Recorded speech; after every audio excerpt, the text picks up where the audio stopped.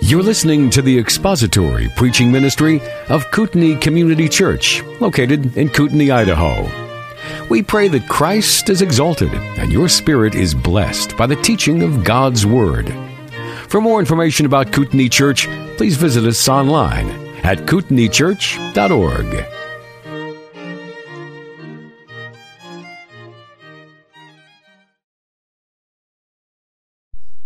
Well, everyone, I want to apologize in advance for the quality of this recording. What happened on this Sunday is we were not allowed to use the normal room that we rent from the elementary school for our worship service, so we had to use their gymnasium. So everybody was on bleachers in a room with horrible sound quality. Not that our other room has great sound quality, but our music leader just had his amp and a guitar, and we couldn't bring in any of our own equipment because they feared that we would scratch up their floor. So we had to record this message on my phone, and this is the best that we can do. At some point, you might hear somebody in the crowd turn and ask for a cup of water or a drink or whatever. That's probably one of my kids, because, you can't go more than 20 minutes without asking for a drink of water or a crayon or something like that. So, that's the reason for the quality of the audio as you hear it here, and I just pray that this message, as it was delivered, would be a blessing to you. John chapter 17. We're going to read together verses 1 through 5, and then we'll pray together before we begin. Jesus spoke these things, and lifting up his eyes to heaven, he said, Father, the hour has come. Glorify your Son, that the Son may glorify you, even as you gave him authority over all flesh, that to all whom you have given him, he may give eternal life. This is eternal life, that they may know you, the only true God, and Jesus Christ, whom you have sent. I glorified you on the earth, having accomplished the work which you've given me to do. Now, Father, glorify me together with yourself, with the glory which I had with you before the world was. Let's pray together. Our gracious Father, we are so grateful for, again, this place to meet and the opportunity to study your word. And it is our desire that you would open up our eyes and our hearts to behold in your word wonderful things. That you would convict us and exhort us and comfort us and encourage us in and through your word. And most importantly, that you would sanctify us by the truth, that we as your people might come to know Christ more deeply, more profoundly through our study of your word as we look upon his words. We thank you for your grace and goodness which accomplishes all of these things. Bless this time now, we pray, in Christ's name. Amen. Well, we're in John chapter 17, and this is the high priestly prayer of the Lord Jesus. And he is praying for his people. He's praying for specifically the apostles, the 11 apostles that were there with him that night. And he is praying beyond them to all who would believe upon him because of their testimony. And so consequently, this prayer is focusing a lot on themes of salvation. And we've noticed that. He's talking about the salvation of those whom the Father has given to him, and the fact that he came into this world to accomplish that work of salvation for those whom the Father had given to him. And he defines and describes eternal life in verse 3. This is eternal life, that they may know you, the one and only true God, and Jesus Christ whom you have sent. And so all of these themes of salvation are really unfolded through the rest of this prayer. And as we look upon the Lord Jesus Christ praying for his people, praying that they may come to know him, praying that for their salvation of those whom the Father has given to him, and confessing to the Father that he had accomplished that great work of salvation, we now come to verse 5. And in verse 5, we get a glimpse back into eternity past and the glory that the Son had with the Father before the world began. And we get a glimpse at that glory that the Son expected that the Father would give to him for having accomplished all of this great work. So verse 5 is one of these profound and deep and mysterious verses that unpacks for us in many ways the deity of the Lord Jesus Christ. So we see in verse 5 the deity of Christ, because only somebody who is God could pray something that he prays in verse 5. When he says in verse 5, Now, Father, glorify me together with yourself, with the glory which I had with you before the world was. Sorry? Is that a cricket or something on my neck? If this is uncomfortable for you. Okay, so we're going to look this morning at the divine nature of the Lord Jesus Christ. And it is evidenced in two facts. Number one, that he could pray for and expect this glory in verse 5. And that he had at one time possessed this glory in verse 5. That he could pray for and expect this glory, and that he had one time possessed this glory. Both of those things are evidence that Jesus Christ is God in human flesh. So that's what we're going to be looking at today. So verse 5, number 1, that he could pray for and expect this glory. Father, glorify me together with yourself. Now this prayer, what he's praying in verse 5, is the logical consequence of everything that he has said in the first 4 verses. Every phrase that we have studied in the last 5-6 weeks, however long it's been that we've been in John 17, every one of these phrases builds upon the previous phrase. Everything, it's building to a crescendo, and it sort of climaxes in verse 5 when he prays for this glory. He begins in verse 1, Father, I pray that you would glorify your Son, that the Son may glorify you. And so the language of verses 5 is somewhat familiar. It's familiar because he prays something similar in verse 1. But though the language of verse 1 is similar, the meaning is slightly different. In verse 1, he is praying about the glory that he would receive for his work on the cross. That's why he says, the hour now has come. And he's looking specifically at that hour of the cross. We've seen in John how the reference to that hour or the hour or my time, all of that is packed with theological significance as Jesus was anticipating the cross. And now, on the night before he was crucified, he is looking forward to the cross and saying, the time of this has come. And so, Father, glorify your Son through the cross so that on the cross the Son may glorify the Father. That's what he's praying for in verse 1. In verse 5, he's not looking at the cross so much as looking forward beyond the cross and praying that the Father would return him to the glory that he had with the Father before the world was. In other words, he's not looking at the glory of the cross in verse 5, but the glory that would come after the cross when the Father would raise him from the dead. He would ascend to heaven, he would be seated at the right hand of the Father, and receive the same glory that he enjoyed with the Father in eternity past.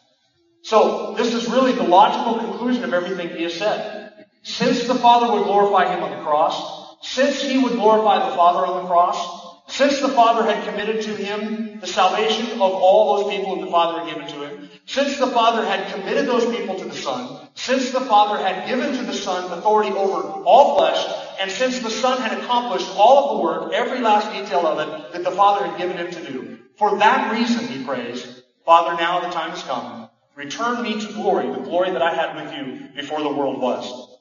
Because Jesus Christ is uniquely worthy of that glory. And notice that he is not here just asking that he would receive a little credit, that he would get some honor for what he is about to do. He is asking to share in the very glory that the Father owned and possessed and was his by virtue of his nature. He's not asking that he would just reflect that glory like Moses reflected the glory of the Lord when he came down from the mountain. He's not asking to just shine forth a little bit of that glory like you and I are made to be image bearers and reflectors of the glory of God. That's not what he's asking for. Look at verse 5. Father, glorify me together with yourself.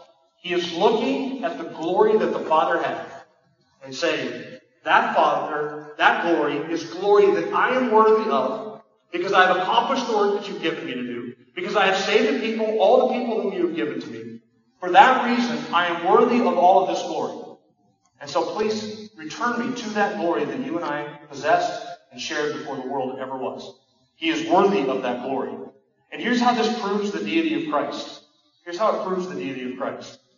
God does everything that he does for the sake of his own glory. Creation, redemption, the glorification of his saints, all that God does, the creation of the heavens and earth, everything that God does, he is doing and has done for the sake of his own glory. And the Son's role in redemption is to magnify the glory of the Father, to demonstrate the Father, and to reveal to us who the Father is. The Spirit's role in redemption is to point all of our attention to focus on Christ, so that in seeing Christ we might see the nature of the Father, and in seeing the nature of the Father we might glorify that one true God. That is what the Son does, reveals that glory of God to us. And so all that God does in the revelation of himself is to draw our attention through Christ to the Father so that we may behold the glory of God and be changed by that glory and glorify God and honor him and worship him for who he is. So all that God does, he does for his glory. And Jesus said in John chapter 5, the Father doesn't judge anyone, but has committed all judgment of all men into the hands of the Son, so that all who honor the Son will honor the Father as well. And that nobody can honor the Father without also honoring the Son, or without first honoring the Son. So everything that the Father does has been given to him. Everything that the Son does and that God does is for his own glory and for the sake of his own glory. And God is jealous for his own glory. God is jealous for his own glory. What do we call it when we take something that belongs to God, glory, honor, worship, and reverence, and give it to something that is less than God? What is that called? It's called idolatry. And idolatry is a crime that is worthy of death because it takes something that belongs to God and God alone and lavishes it on something that is lesser. And so all the prohibitions against idolatry are there because God alone is worthy of all of the worship and honor and glory that we could ever give to Him. If we had 1,000 tongues to sing our great Redeemer's praise, and if we had all of eternity to sing that with 1,000 tongues, would we ever be able to exhaust the worth of His glory? We would not be able to. He is worth far more glory than we would ever be able to give to Him, and far more honor than we could ever bestow upon Him. So it is a high crime against the King of Heaven to take that honor and glory, which He alone is worthy of, and to lavish it onto a lesser creature. And so God is jealous for His glory. That is why He says in the book of Isaiah, chapters 42 and 48, that He would not give His glory to another. I'm going to read you 2 verses from Isaiah. Before I do, I want to set up a little bit of the context. In the book of Isaiah, God, through Isaiah, is giving an indictment to the nation of Israel for all of their worship of false idols. And in this section, known sometimes as the trial of the false gods, in chapters 40 through about 51, 52, God is calling all of the idols of the nations and the idols of the nation of Israel to testify, and He's saying, if you're a God, tell me the end from the beginning. Tell me what happened in eternity past. Tell me what is going to happen in the future.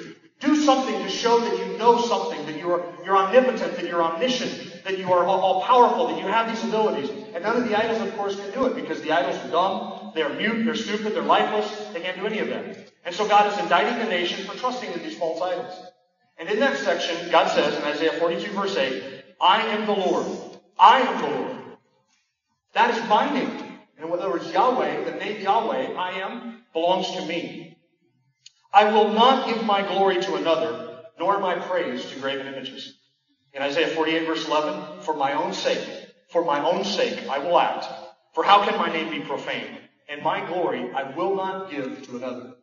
Now, God is jealous of His glory. And God would be the most despicable being that ever existed if He were to take glory that belongs solely to Him and to lavish it on a lesser being. Because God is jealous for His glory, and He says in Isaiah, I will not share my glory with another. Those things and those people which are not God are not worthy of His glory, and God will not share that glory with any other. This is the crime of Romans 1, is it not? That those who know that God exists through creation, they see His invisible attributes and the character of God on display in creation, that they refuse to give God glory, and instead exchange the glory of God for the form of a corruptible beast, birds of the air, four-footed creatures, and creeping things, and they worship and serve the creation rather than the Creator. And so man, in his ignorance and in his willful rebellion, suppresses the truth and unrighteousness, and refuses to give honor and glory to the great God of heaven who alone deserves it. That's the crime of Romans chapter 1. And that degenerates into a sexual revolution, Romans 1 says, and then a homosexual revolution to the point where chaos reigns in culture. And when that happens, all of those who commit those crimes, idolatry, dishonoring father and mother, refusing to give God glory, those people are worthy of death, and so are those who approve of those who practice those things. The very first crime of a fallen human being is to refuse to give God the glory that He is due. And so this prayer then of Jesus indicates exactly who it is, does it not? Father, glorify me together with yourself. Now, who is able to say that? Only one who is God in human flesh. Can you imagine if I were to say that? Makes you shudder, doesn't it? If you were to say that? Is there anybody here that is bold or arrogant and prideful enough to honestly say that you deserve divine glory and that you expect to participate in that divine glory as if you have some right to it? The only person who could pray a prayer like this is one who was himself God in human flesh, equal with the Father in nature, taking upon Himself a human nature and coming into this world. He was fully aware that He had a right to and a claim to that glory and that He could claim it. And it's not arrogant for Him to do so. It's not presumptuous for Him to pray that God would glorify Him, because He has a right to that divine glory, and He is worthy of that divine glory. Just as when I walk out of here today, I go get in my truck and drive off, you don't say, well, that's awfully presumptuous of Him to go jump in that truck and drive off as if it's His. It is mine. I have every right to use the truck as I want, right? Just like that, it is not presumptuous for the Lord Jesus to claim that divine glory and to pray for it and to expect it. Why? Because it is his by right. He has a right to it and a claim to it by virtue of what he has done, having accomplished all the work that the Father has given him to do, and by virtue of the fact of who he is, that he is God in human flesh. So this verse proves the deity of Christ because it demonstrates that he could pray for and he could expect that glory. Now compare his expectation and his presumption of that glory, which was rightly his, to what our attitude should be. Our attitude should never be to glorify ourselves, or to draw attention to ourselves, or to honor ourselves, or to somehow step between other people and God so we can get a little bit of that limelight. Our attitude should always be to glorify God and not ourselves. Psalm 115, verse 1. Not unto us, O Lord, not unto us, but to your name give glory, because your loving kindness and because of your truth. That is the attitude of every righteous man. No priest, no prophet, no king, no righteous or godly person, no believer could ever pray the way that Jesus prays here unless he were God in human flesh. And that's exactly what Jesus is. He's God in human flesh. And so he can pray that the Father would honor him and glorify him. But look secondly at the glory that he had with the Father before the world was. The second thing that indicates that Jesus is God is that he once possessed this glory. Look what he says in verse 5. To glorify me together with yourself, with the glory which I had with you before the world was. Now you go back in time as far as your mind can reach, back before God said, let there be light. Go to Genesis 1:1, and then step back a few moments before that. In fact, step back years and eons and maybe millennia or thousands of years or however long it was when God created the angels. The angels came into being because they were here when God created. They were in existence when God created the world. Because the angels sang for joy when God laid the foundations of the world. I think it's Job or one of the Psalms says. Go back before the creation of the angels. When nothing existed, what existed? God always existed.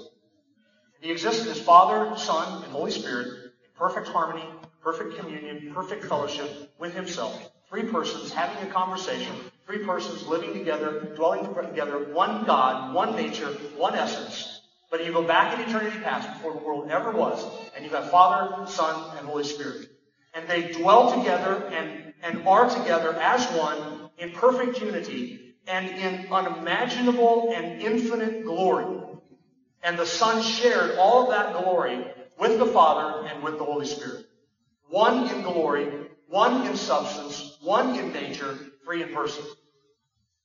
And now Jesus is praying, looking back beyond eternity past, beyond the creation of the angels, to that glory that he had with the Father before ever an atom was spoken into existence. That glory that I shared with you back then, restore me to that and the fellowship that we had then, and the union and the glory of that moment. He is anticipating receiving again that glory that he had with the Father before the world ever was. This is the pre-existence of the Son, and it is taught everywhere. It's taught all through the Gospel of John. Let me give you 3 passages quickly. John 1, verses 1 through 3. In the beginning was the Word, and the Word was with God, and the Word was God. He was in the beginning with God. All things were made through him, and without him was not anything made that was made. John 8, verse 58. You remember what Jesus said to the Pharisees before Abraham was?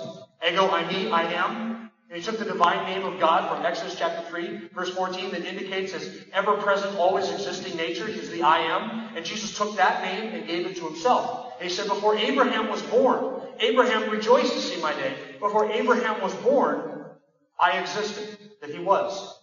He's the I am.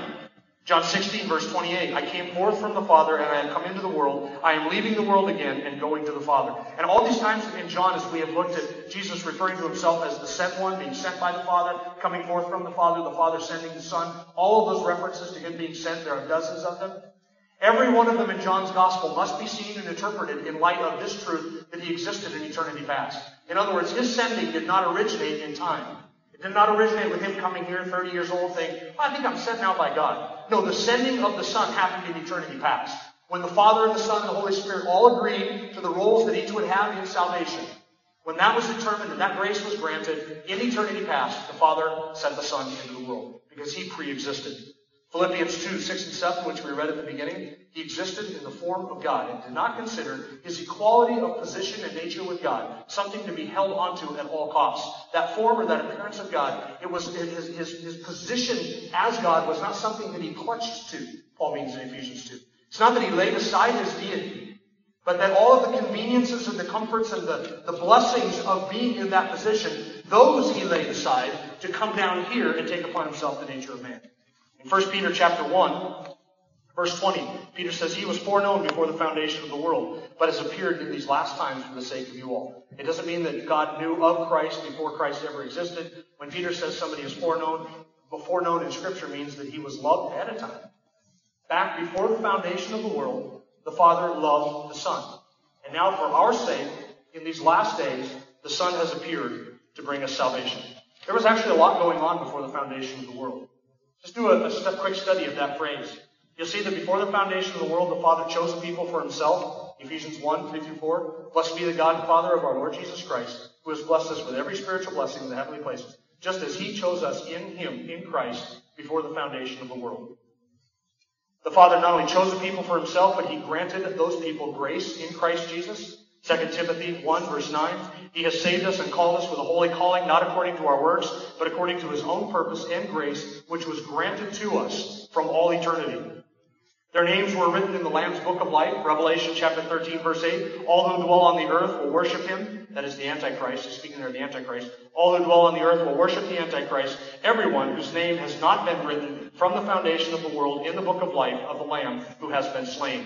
And then not only did God choose the people and grant them grace and write their name in the Lamb's book of life, but he agreed together with himself and promised himself, one person of the Trinity to the other, that he would save those people. Titus chapter 1, verse 2 and 3. In the hope of eternal life, which God, who cannot lie, promised long ages ago, but at the proper time manifested, even his word, in the proclamation with which I was entrusted, according to the commandment of God our Savior. So God promised us salvation before the world was ever created. And then on top of all of that, he prepared for us a kingdom. Matthew chapter 25, verse 34. Then the king will say to those on his right, come, you who are blessed of my Father, inherit the kingdom prepared for you from before the foundation of the world. So he chose a people, he granted them grace, he wrote their names in the book of life, he gave them to his Son, he promised that he would save them, and he prepared for them a kingdom. Before he ever spoke a single atom into existence, before he ever laid the foundations of this world, that is what the Father, the Son, and the Holy Spirit were doing. You ever ask, what did God do before he created it? You think he was bored? How can the infinite, eternally glorious God be bored with himself? He can't be. You think he created everything because he had a U-shaped hole in his heart? Had to fill it? I think that's why he created everything? He created everything for his own glory. And all of this was planned before he ever laid the foundation. God didn't roll the dice and say, I think I'll throw together some atoms, let's see what happens. That's not how God did it. Everything was planned. Everything was purposed. It was written. It was intended for his glory. That everything would happen on schedule, everything would fall apart on schedule, everybody would be saved right on schedule, all so that God could receive the glory for such a great salvation. Now, the Mormon doctrine teaches that all of us existed before he came into this world. Scripture teaches that Christ existed before he came into this world. Mormonism says you existed on the planet Kolob because your Heavenly Father was populating Kolob with all of his spirit babies, with all of his multiple wives, and you had this existence before you came here, and now you have forgotten that previous existence. And when you earn salvation, you return to the Father's presence, you will remember all of your previous existence as well as your time here. That's Mormon doctrine. That's heresy. That's not what Scripture teaches. Scripture teaches that only one man existed before he came into this world, and that was Jesus Christ. And he existed not only before he came into this world, but he existed before the world was. Because Colossians chapter 1 says he is the image of the invisible God, is the creator of all things. Principalities and powers and authority of all things. And he is head over all things. It all belongs to him. He is the one who created because he is the everlasting and eternal God. That is who Christ is. This verse demonstrates the glory of God. It demonstrates the deity of Christ because only somebody who is God in human flesh could pray this prayer and expect that kind of glory. And only somebody who is God in human flesh could have possessed the glory of God with the Father in its fullness before the world ever was. Now, what does this mean for us? Let me give you two things. First, it should remind us of the great cost of our salvation. It should remind us of the great cost of our salvation. What did the Son give up to step out of heaven into this sin hole that you and I are part of? What did that cost him? I don't even think that we are able to fully grasp the significance of that. Merely because we have never been there, have we? So we don't know what that is like. We didn't exist before we came here. We didn't exist there. We've never seen it. We can't describe it. We don't know what that was like. But what would it have been like, and we don't know, but imagine for a second, what would it have been like for the one who existed in perfect fellowship and harmony with the Father, face to face with the Father for all of eternity, enjoying that glory, to lay aside all of the conveniences and the worship of angels and that glory, and then to veil the glory of his person and his nature with human flesh and bones, and then to step into this world and to deal with all of the sinners, all of the death, all of the disease, all of the destruction, all of the strife and the conflict and the gossiping and sin that this world means. We're used to it. We're surrounded by it. Unless you live with yourself, all by yourself, you woke up this morning in the presence of other sinners. And you have been surrounded all day long in the presence of other sinners. And you're sitting right next to another sinner looking at another sinner. And I'm looking at a whole bunch of sinners. We have no idea what it's like because we've never been in any other environment. But what did our salvation cost? The blessed Son of God to step out of that into this world. And then to humble himself to the point of death, even death on the cross. And to lower himself to that for our sake and for our salvation and for his glory. And second, this is the example that you and I are called to follow. This is the example. That's why Paul says, if there's any consolation in Christ, if there's any fellowship with the Spirit, be of the same mind. Have this attitude in yourselves, which was also in Christ Jesus. He did not consider his equality with God something to be held on to. He laid that position of equality aside and stepped into human history to become a man and to suffer and die on the cross. It is that example of humility that you and I are called to model and to follow. The example of one who is infinitely glorious, who would give up all of that to die on a wretched cross for the sake of unredeemed sinners, for the sake of all those whom the Father has given to him. That is the glory of our Savior, and that is the example that we are called to follow. Let's pray.